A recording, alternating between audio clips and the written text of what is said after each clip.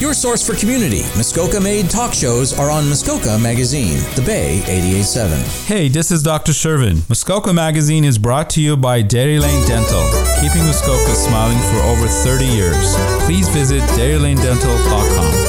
This is Touching the Past with your host, Tricia Markle.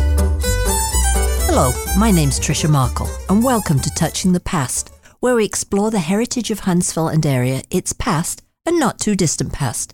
This program looks at the musical history of Huntsville, primarily the Tannery Band. Music, as it does today, played a great part in the lives of early settlers. After all, this was one of the few entertainments available in the early days. Information from Sarah at Muskoka Heritage Place mentions it was known that James Darling played the fiddle for neighbours where they would come to dance in his kitchen. In the Hare's house, the family would gather around to listen to the organ being played, while other family members or visitors played harmonica or any other instrument they had. The history of both the Darling house and the Hare's house, as well as the actual buildings, can be found at Muskoka Heritage Place. More so than today, the town band was an important group in every community. From part of a parade, a civic function, a memorial service, or a concert in the park, it was an important part of community life. The first band formed was in 1881 by a tailor, J.W. Ecclestone, who brought in F.W. Holland as conductor. It was in a letter to the Forester that Mr. Holland told of his work with the band. Quote, "I practiced them every night for about 2 weeks, at the end of which we accompanied an excursion to Port Sydney and made a bluff providing music," this he has written in quotations, "for a tea meeting in the church there. It may well be imagined that our repertoire was crude and scanty, but the audience was not critical, and we put it over in some way." End quote. Members of this band, shown in a picture from Muskoka Heritage Place, shows George Hunt, William Lunt, David Gilchrist, William Hunt, E.J. Ecclestone, W. Ecclestone, Thomas Gilchrist, Oscar Wheeler, and R. McKinney, all well-known names from town at the time. The 1894 fire that almost destroyed Huntsville also caused the loss of instruments for the band. The summer following the fire, the band was granted $50 by the council to replace their instruments and regroup. In 1899, the brass band must have improved since its original outing to Port Sydney, as they now gave weekly concerts in the summer months at the new band shelter. This octagonal wooden bandstand had been erected at the corner of Main and Centre Street, primarily for their use. Special outings during this time were to the church picnic, still very formal affairs, with ladies in their finest gowns and gentlemen in blazers and straw boaters, and likely or not, the band would play at most of these outdoor events. At various times in the latter part of the 1800s and into the new century, there were other bands. The Salvation Army, always famous for its rousing music, had bands, and there were the Boyd's Cornet Band that also gave weekly concerts and were allowed the use of the band shell, and of course several Loyal Order bands. It appears the brass band morphed into the Citizens Band. This band was funded by the town and was supplied with practice space and also an area to store their instruments. It's around 1900 that we hear of a Mr. R.B. Sylvester as the band leader for the Citizens Band. Richard Boyd Sylvester was born in Durham County in 1854. He lived in Fenelon Falls, where he met and married Hannah. He, his wife, and their then 3 children moved to Huntsville in 1899 when he purchased the photography business from William Percy. His 4th child, Addie, was born here. As well as photography and photographic equipment, he sold organs, pianos, sheet music, various musical instruments, as well as phonographs and records. This was a perfect lead-in to his position with the Citizens Band. The first mention of his connection to the band is in 1901. It was during his tenure as band leader that the old band shelter was pulled down, and a new octagonal band stand was erected on Susan Street. The old wood was used as fuel in the fire hall. The new band shelter was centrally situated on a generous piece of property on Susan Street, which allowed plenty of room for, apparently, the hundreds that turned up for their concerts. The octagonal roof was supported by 8 concrete columns situated on a concrete foundation. It was constructed with a full basement, which in later years was as storage for the tannery. Longtime tannery worker and band member John Passando purchased the band shell from the Anglo-Canadian Leather Company in 1955 and converted it into a house. Over the years, the building has changed hands many times. At some point, a veranda has been added, but is still occupied as a residence. In 1914, another band emerged called the Italian Band. Apparently, the Italian Band, the Citizens Band, and the Salvation Army Band all joined together to give a rousing send-off to a group of soldiers heading off to war. The Italian Band came about due to a thriving number of Italians now living in Huntsville and working at the Anglo-Canadian Leather Company. Many of the Italian immigrants had been recruited by C.O. Shaw, direct from the village of Miana de Souza, a centre of leatherwork. The village sits in the Souza Valley, 50 kilometres west of Turin. There's still a leather footwear factory there today. There are various stories concerning the emergence of the tannery band. One is that Vincent Grosso, who was a very competent cornet player, taught other workers a few basics of music as recreation after a hard day of work. Gradually, these young men improved, and their outdoor rehearsals soon attracted an audience, which included C.O. Shaw. Another, more fanciful tale is that Vincent Grosso decided one Christmas to have these musicians serenade C.O. Shaw, a lover of music himself. He was so impressed he put together the Anglo-Canadian Leather Company Band. Another story is that these musicians had received permission to practice in a vacant garage, and one night C.O. Shaw marched in with his cornet to join them. Whatever the story, Shaw's interest grew, and he became much more involved in improving this group of musicians. He claimed that the formation of the band was to give the men, as he put it, a useful pastime. C.O. Shaw supplied the band with instruments and sheet music. Shaw, in his youth, had been a cornet player, and the emergence of the band gave him the incentive to take up the instrument again. He became a regular at the band's practice. Gordon Sinclair, famous Toronto Star columnist, said of him in later years that at age 63, C.O. could play a cornet exercise which required a steady flow of notes in one breath for 75 seconds. Charles Orlando Shaw's name pops up frequently in the history of Huntsville. C.O., as he was commonly known, arrived in town in the fall of 1898 from Sheboygan, Michigan, at the request of his cousin W. Sutherland Shaw, owner of the Huntsville and Bracebridge tanneries. His cousin asked C.O. to manage these two operations. It appears this man, with the larger-than-life personality, really stirred things up in town. He initiated strict work rules at the tannery. The workers, not accustomed to his standards, complained to him that the work was so difficult they were, quote, almost unable to walk home. Falling on deaf ears, the men walked out. The first strike at the tannery. C.O. promised to bring in other workers, and the men were eventually forced to go back to work. This situation took the Reeve and all the religious men in town to settle things down. In 1905, the tanneries in Huntsville and Bracebridge were reorganized to become the Anglo-Canadian Leather Company, and one of the largest producers of sole leather in the world, with C.O. as the president. In 1915, C.O. purchased the now no longer used old public school building and revamped it to form a club house for the band. They were also renamed the Anglo-Canadian Leather Company Band, giving frequent concerts under the direction of George Simmons, reputed to be the finest conductor in Muskoka. Shaw had wooed Simmons away from the Bracebridge Citizens Band to take over the Huntsville Leather Company Band. For 3 years, George Simmons taught and directed the growing Anglo-Canadian Band. Shaw recruited men to his factory if they were gifted in music, providing them with jobs, but also allowing 2 hours paid time off a day to practice. Shaw was serious about his band, and as pride in it grew, he purchased uniforms for the members. They were khaki with red on the cap and cuffs. Soon musicians were lining up for tryouts, not just locally, but from quite far away. E.A. Wall, a clarinetist with the world-famous John Philip Sousa Band, arrived in Huntsville to instruct the reed section of the orchestra. His 2 sons were also clarinet players, and the eldest son, Edmund, was appointed solo clarinetist in the band. The little band had now grown to 50 members.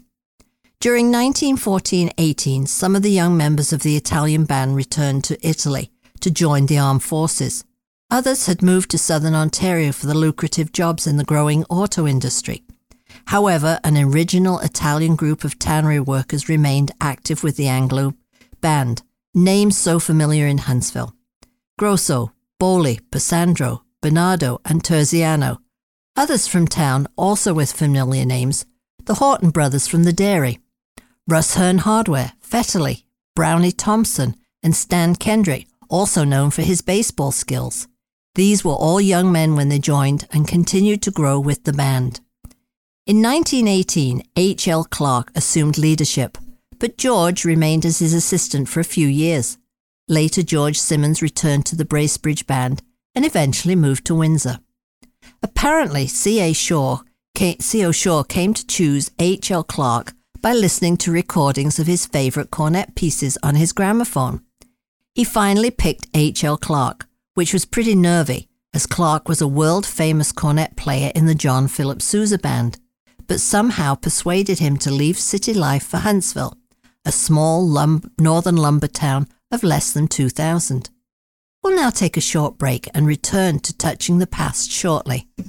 By Muskoka for Muskoka, your collection of Muskoka-based talk shows. Muskoka Magazine, The Bay 88.7. I'm Dr. Shervin from Dairy Lane Dental, and you're listening to Muskoka Magazine. This is Touching the Past with your host, Tricia Markle. Welcome back to Touching the Past. Today I'm talking about some of the bands of the past, primarily the Anglo-Canadian Leather Band. Herbert Lincoln Clark was born in Woburn, Massachusetts in 1867 and had moved to Toronto with his brothers and parents in 1880, where his father was choirmaster at Jarvis Street Baptist Church. He taught himself to play the cornet and formed a small orchestra that played at church socials. He learned to play the violin and viola. At 14, he traveled to Minneapolis as part of a band. Returning to Toronto in 1888, he conducted several works bands and became an instructor at the Toronto College of Music. From 1893 until 1917, he was with the Sousa Band.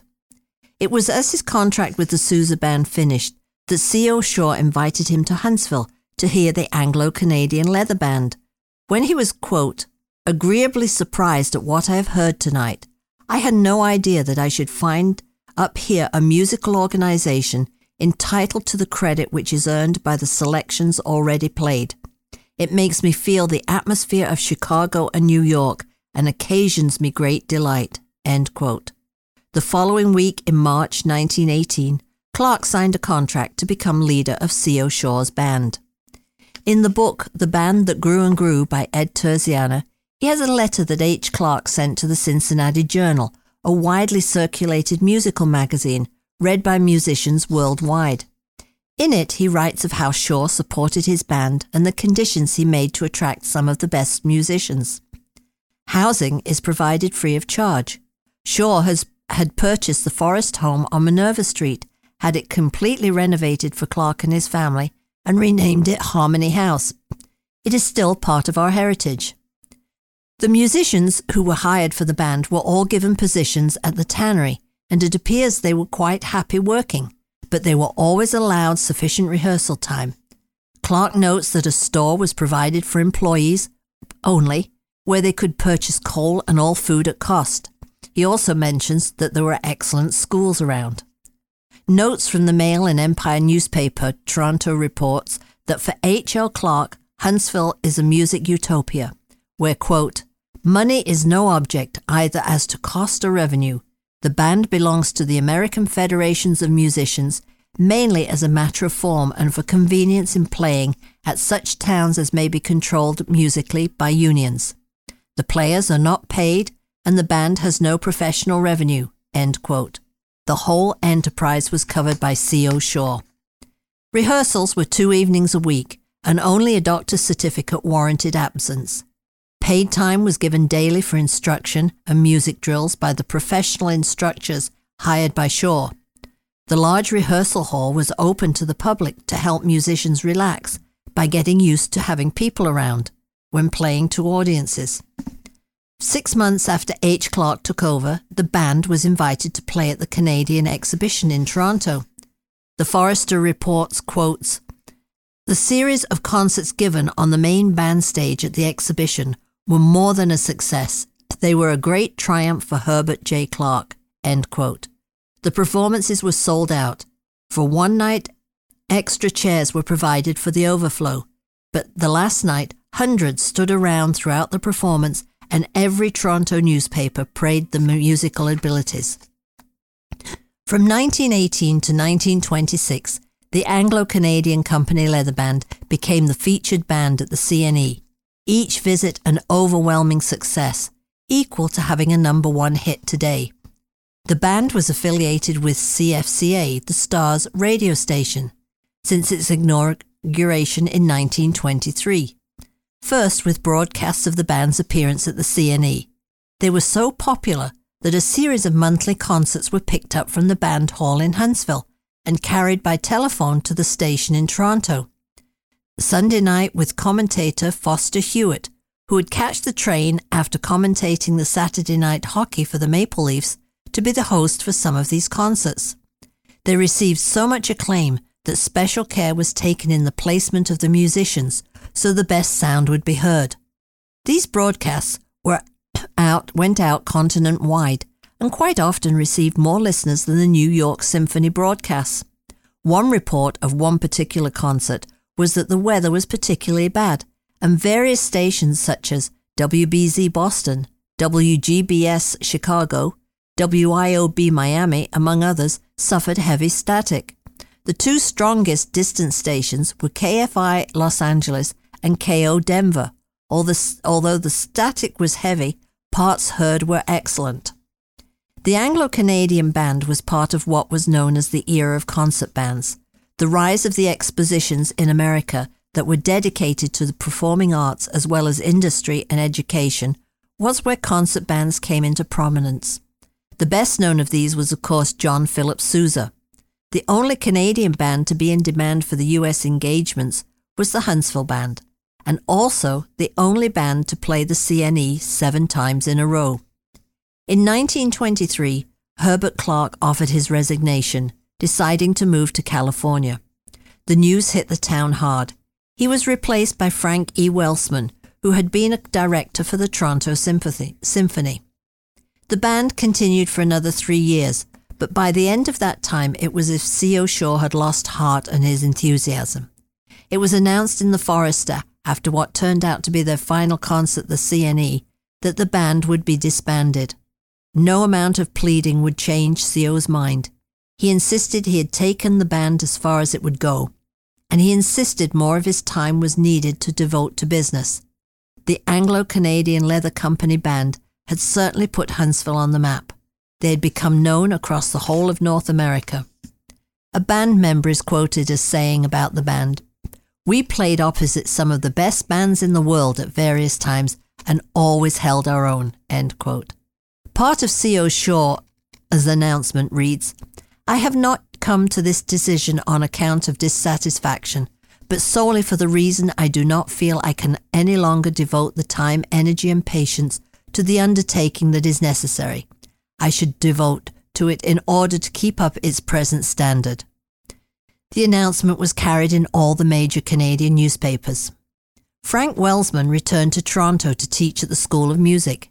Alfred Willis, a foreman at the tannery, continued in town with music, teaching young players through the 30s and 40s. J. Frank Kelly became part of Huntsville history, becoming mayor and later MPP.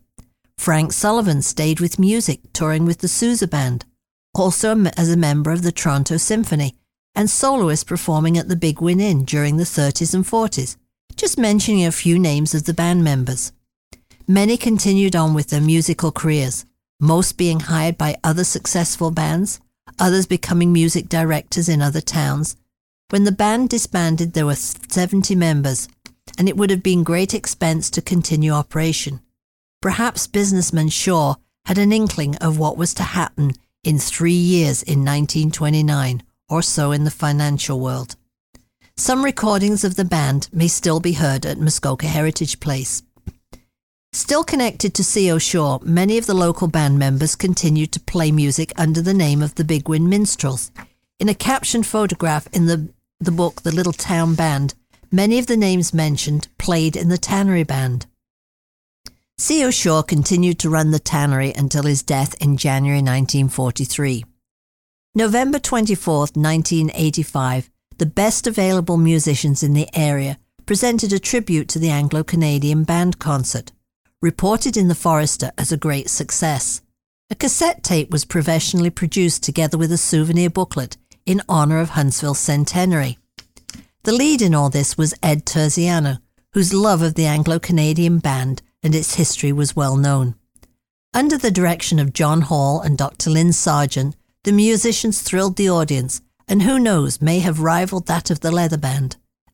Paul Brody, an original band member, also made an appearance. The music played would have been typical of an Anglo-Canadian Leather Band concert, starting with a march on the Mall. The overture was The Merry Wives of Windsor, followed by variations on Rocked in the Cradle of the Deep, then Songs of Wales, followed by Ragtime Follies. The second half of the show offered operatic music as well as Carnival of Venice, exactly as H.L. Clark arranged it. The show ended with a montage of popular songs of the 20s. The Muskoka Community Band was formed in 1959 and continues to play throughout Muskoka. A special concert was performed at the Algonquin Theatre in the summer of 2018 called Brilliance, under conductor Neil Barlow, who appeared as one of the actual uniforms. The Muskoka Band was joined by esteemed soloists and musicians to recreate the music of the Anglo-Canadian Leather Company Band. There were 2 sold-out performances, showing that the Tannery Band still holds the heart of Huntsville. Huntsville had a history of producing great musicians from every genre throughout the years. Just follow the programming for the Huntsville Festival of the Arts, or listen to this radio station, Hunters Bay 88.7, to hear many of our talented local performers. Join me on Hunters Bay Radio 88.7 for the next Touching the Past, where we'll explore more local heritage.